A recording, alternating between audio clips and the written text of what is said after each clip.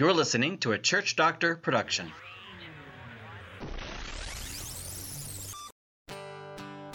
Welcome to Kent Hunter's Prescriptions from a Church Doctor, presented by Church Doctor Ministries. Welcome to this podcast, The Missing Link, What Happens When Christianity Fades. Hi, I'm Ken Hunter, the Church Doctor, here to talk about why Christianity grows, plateaus, begins to decline, and fades away in one area of the world and another, in one century and another. Let's talk a little bit about the history of the Christian movement. It began, as you know, in the first few centuries in the Mediterranean world, and in a very short time, a remarkable time, it spread from city to city and from place to place throughout the Mediterranean world. Just in a few centuries, it was phenomenal growth. You look at that area today, what about Christianity? Not so much.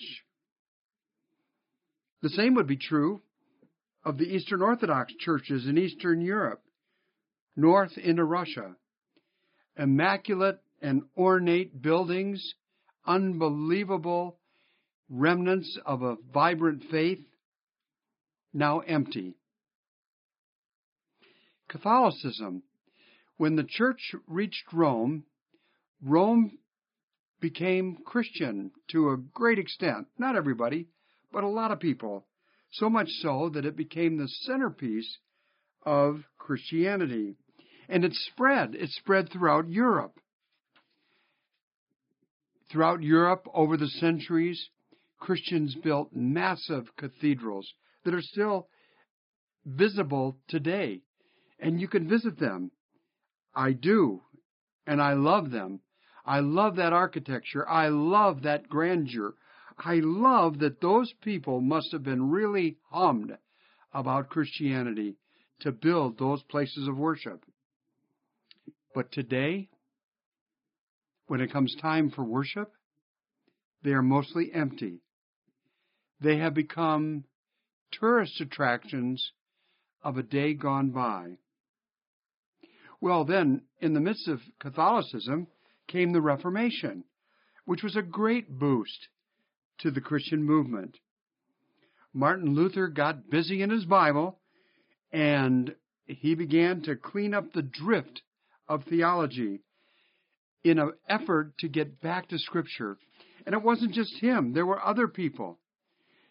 The Reformation recognized faith that travels best when it's in the heart language of the target audience. So in each country, the Bible was translated into the language of the people. Everyday people could get it. It wasn't that goofy Latin that was hard to understand. Yet what about today? Throughout much of Europe, the European continent is primarily secular. There are a few exceptions, but by and large, the church is just a shadow of its former image. In the UK, United Kingdom, England, and Scandinavia, the church was vibrant. Again, you see these wonderful cathedrals, now empty. But back in the day, there were great leaders. I mean, really movement people, like John Wesley in London, started the whole movement of Methodism that continues today and is a powerful force in many places. St. Patrick in Dublin, Southern Ireland, started a movement of his own, a tremendous missionary guy who was well known, and I've been to St. Patrick's Cathedral, a wonderful place, which is now pretty much a museum. And you can go around the church and see all the different displays that show the thrill of that movement that really changed most of Ireland.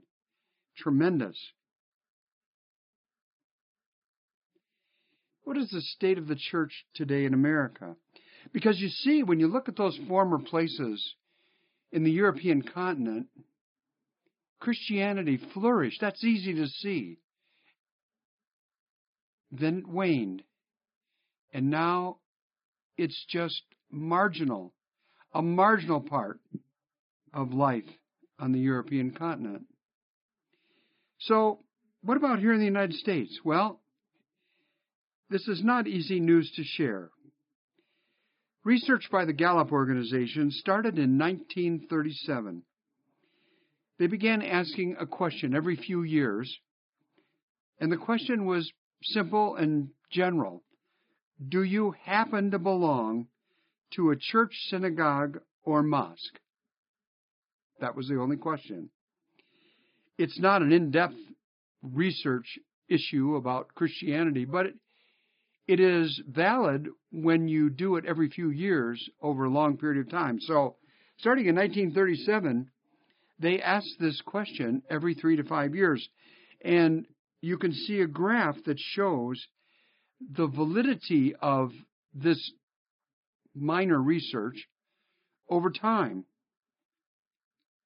And what you see is that from 1937, the church and these organizations where people were responding that they happened to belong to,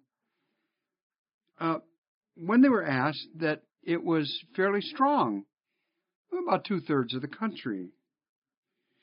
Then after World War II, when the troops came home, the percentage of people who said, yes, I happen to belong to a religious institution, actually reached a high point of 60 to 70%. Let's fast forward to today. The Gallup poll for 2020 was reported in the spring of 2021. And for the first time since the research started in 1937, the percentage of who belong to a religious institution dropped below 50%. In the spring of 2021, the response to the same question was 47%. Now remember, this general research doesn't measure who actually attends a religious institution. It only measures those who say they belong to one. Doesn't mean they go. Doesn't mean they participate. Doesn't even measure what they believe. But it is a barometer over time that means something, and the something is a sad picture of decline.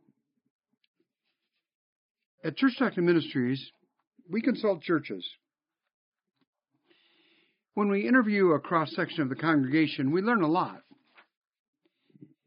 For example, in one of the types of interviews that we do, and we do many different types, in one of the types, we sit across from the table from someone who looks old enough to have adult grown children. And when we're in that session, that kind of a session with those kind of people, we ask a set of unique questions. And we begin with the question, do you have adult children? And for those who say yes, we ask, did they grow up in this church? And in most cases, the people have been around long enough at that church that they would say, yeah, they grew up in this church. So then we ask the question, were they involved in the church as they were growing up? And if they say yes, we ask, well, in what ways? And the usual answer is, well, they worshiped with us. They went to Sunday school. They were in the church youth group. And then we ask, are they in this church now? Or do they worship at this church now? And most often, as you can imagine, the parent says, no, now they live in a different city or different state. Then we ask, do your children regularly attend a church, any kind of church? And at this point of our interview, we look closely at the person's facial expression. And I don't know how to put this into words. You'd have to be there to get it, but it's awful. All of a sudden, their face shows significant disappointment. We even have people that break down in tears, both women and men. And they talk a little bit about how their children are no longer active in the life of a church, any church. And at this point, many of these Christian parents mention something like this: our grandchildren aren't even baptized, and it bothers us terribly. To interview these people with adult children, honestly, is a gut-wrenching scenario of a lost generation, of the decline of the church, of the ineffectiveness of Christians to even reach and keep the next generation. It's just one slice of a bigger pie, a slice of statistics that reflects the decline, the wane of the church that once flourished at a much greater level. And we could talk all day about the impact that has on the way a nation runs and how it operates, and crime, and belief systems, and health systems, and marriages, and everything that has to do with life. And if you're a Christian, you believe that spirituality is important, and you know it personally. So it begs the question, why does Christianity flourish and then wane and then decline? How is it this happens in nation after nation, continent after continent?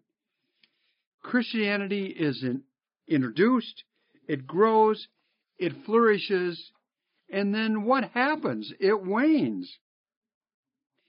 Well, the answer to that, unfortunately, is complicated. Yet, it is also predictable. Before I explain our understanding of this, I want to give you a short lesson about the Greek language from the New Testament. The Greek in the New Testament has a word, logos, L-O-G-O-S. It means, in a basic sense, word. It also has the word theos, which is the word for God. So the word theology is the word for words about God, or the study of God. That's theology. Now, I promise we're not getting to the issue about why Christianity flourishes and over time wanes through this theology lesson, but hang with me for a few minutes. There's an African proverb that says, "The Bible is like a river, so simple a child can wade, so complex that an elephant must swim." That's kind of the way the teaching of Scripture is. And I'm getting to where we're going here, but I want to share, when you study theology, the study about God of the Bible, there are several other teachings, other logos, other words, other areas of study that are part of the comprehension of Scripture. One is called soteriology. Basically, that's the word or the study of salvation. Another one is ecclesiology. There's a whole lot of teaching in the Bible about ecclesiology, or the study or the words about what it means to be church. And then, in addition to some of these large areas of Bible teaching,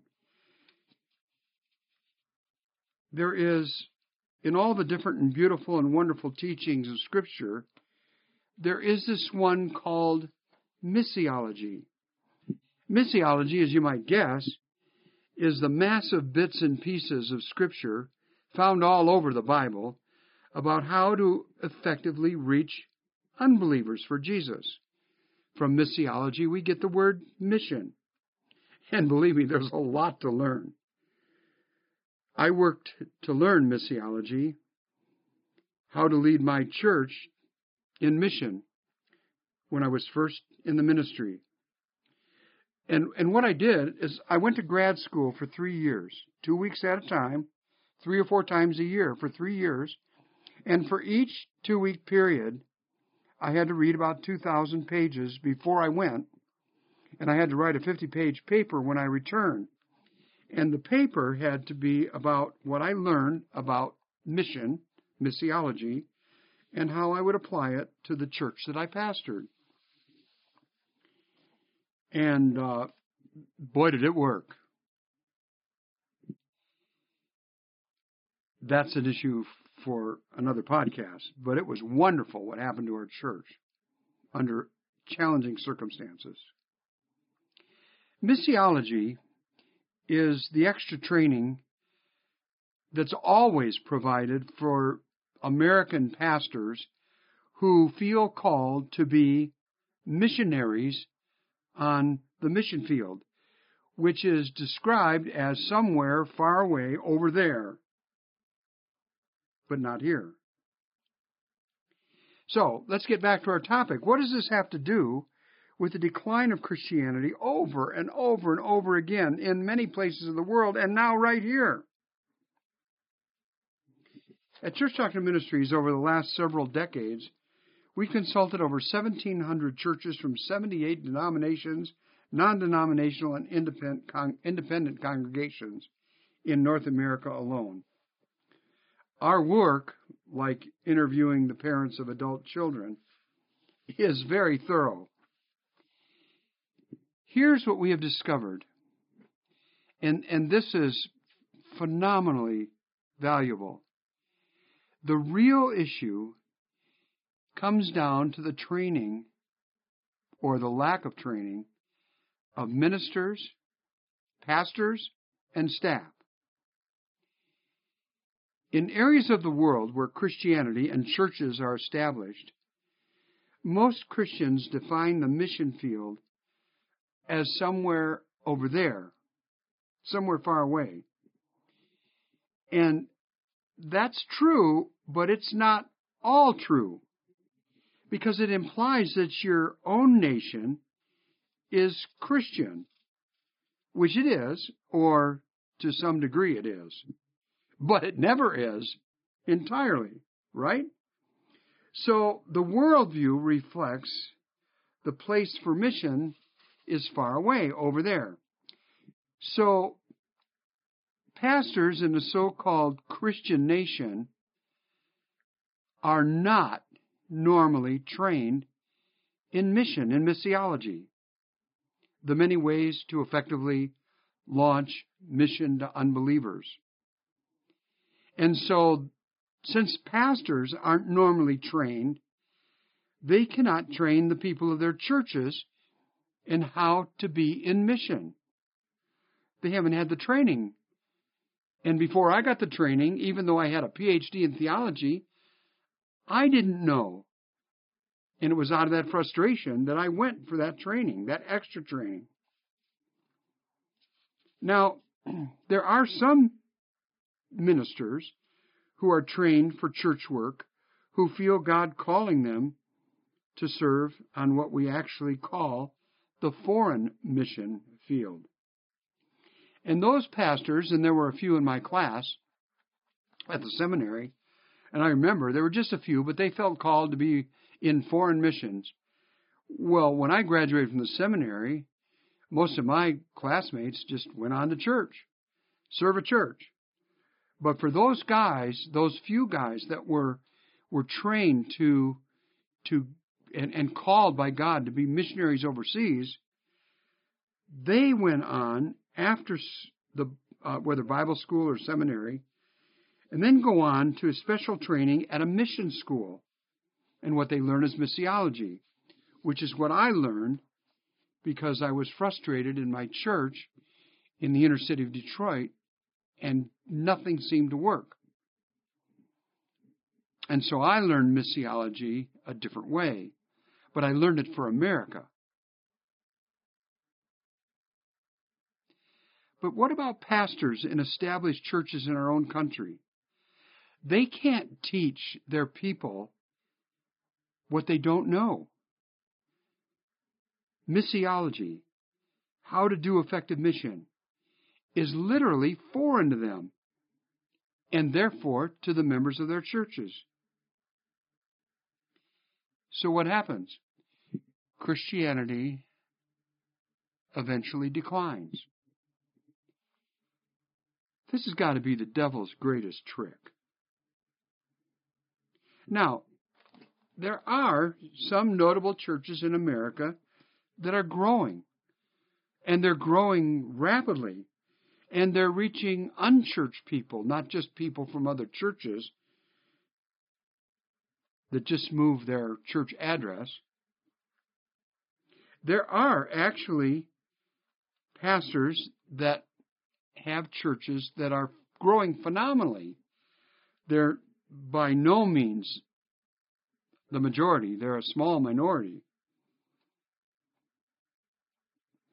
But what you see if you look closer at these churches, they are led by pastors who also somehow or somewhere got training in missiology. And they teach it and they preach it to those in their churches. For example, have you heard of a guy, a pastor, by the name of Rick Warren? His church is called Saddleback.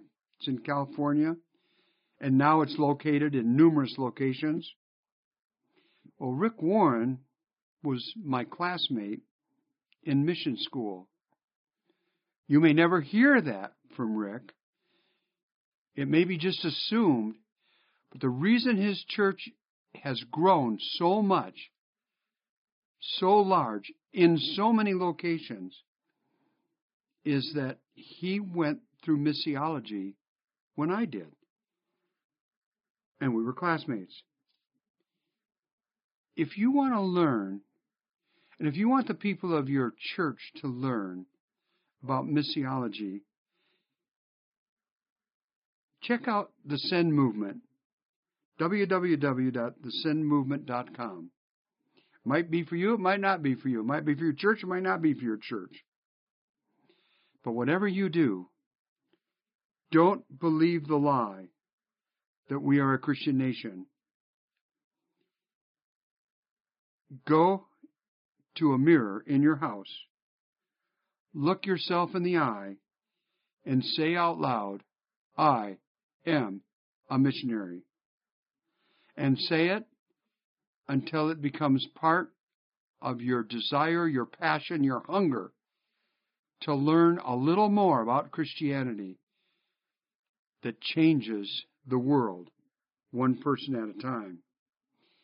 So do something about it. There is a lot at stake. Your church, your children, your grandchildren, your nation, and our future. There is an old statement you've probably heard before. The main thing is to keep the main thing the main thing. Guess what? We can teach basic missiology to pastors and church staffs and everyday Christians. It can be done. It's not rocket science. Wherever you see a genuinely healthy, sustainable, growing church, you'll find a core group of people who are mission equipped, engaged in mission efforts, making mission decisions. Again, missiology is not rocket science. It's developing a permeating atmosphere. It is as much caught as it is taught. Mission is a movement that begins with a small group of committed Christ followers who have a heart for people who are far from God. It doesn't take a whole church. It doesn't take everybody. Just a small group of people can be an enormous difference for any church. Jesus started with 12. When the main thing is the main thing, the movement moves. Churches grow. Christianity spreads. And nations change. One person at a time. Jesus made it simple and clear. He said in John 20:21, "As the Father has sent me, so I send you." The word sent and the word send is the word mission in Greek. Don't kid yourself. Don't sell yourself short. You can be used by God to move the movement. Check it out, thesendmovement.com. You have been listening to Kent Hunter's Prescriptions from a Church Doctor, presented by Church Doctor Ministries. If you've liked this episode, please leave a review on Apple Podcasts and subscribe to hear future episodes. Check out Kent Hunter's new book, Restoring Civility, Lessons from the Master, available at Amazon.com.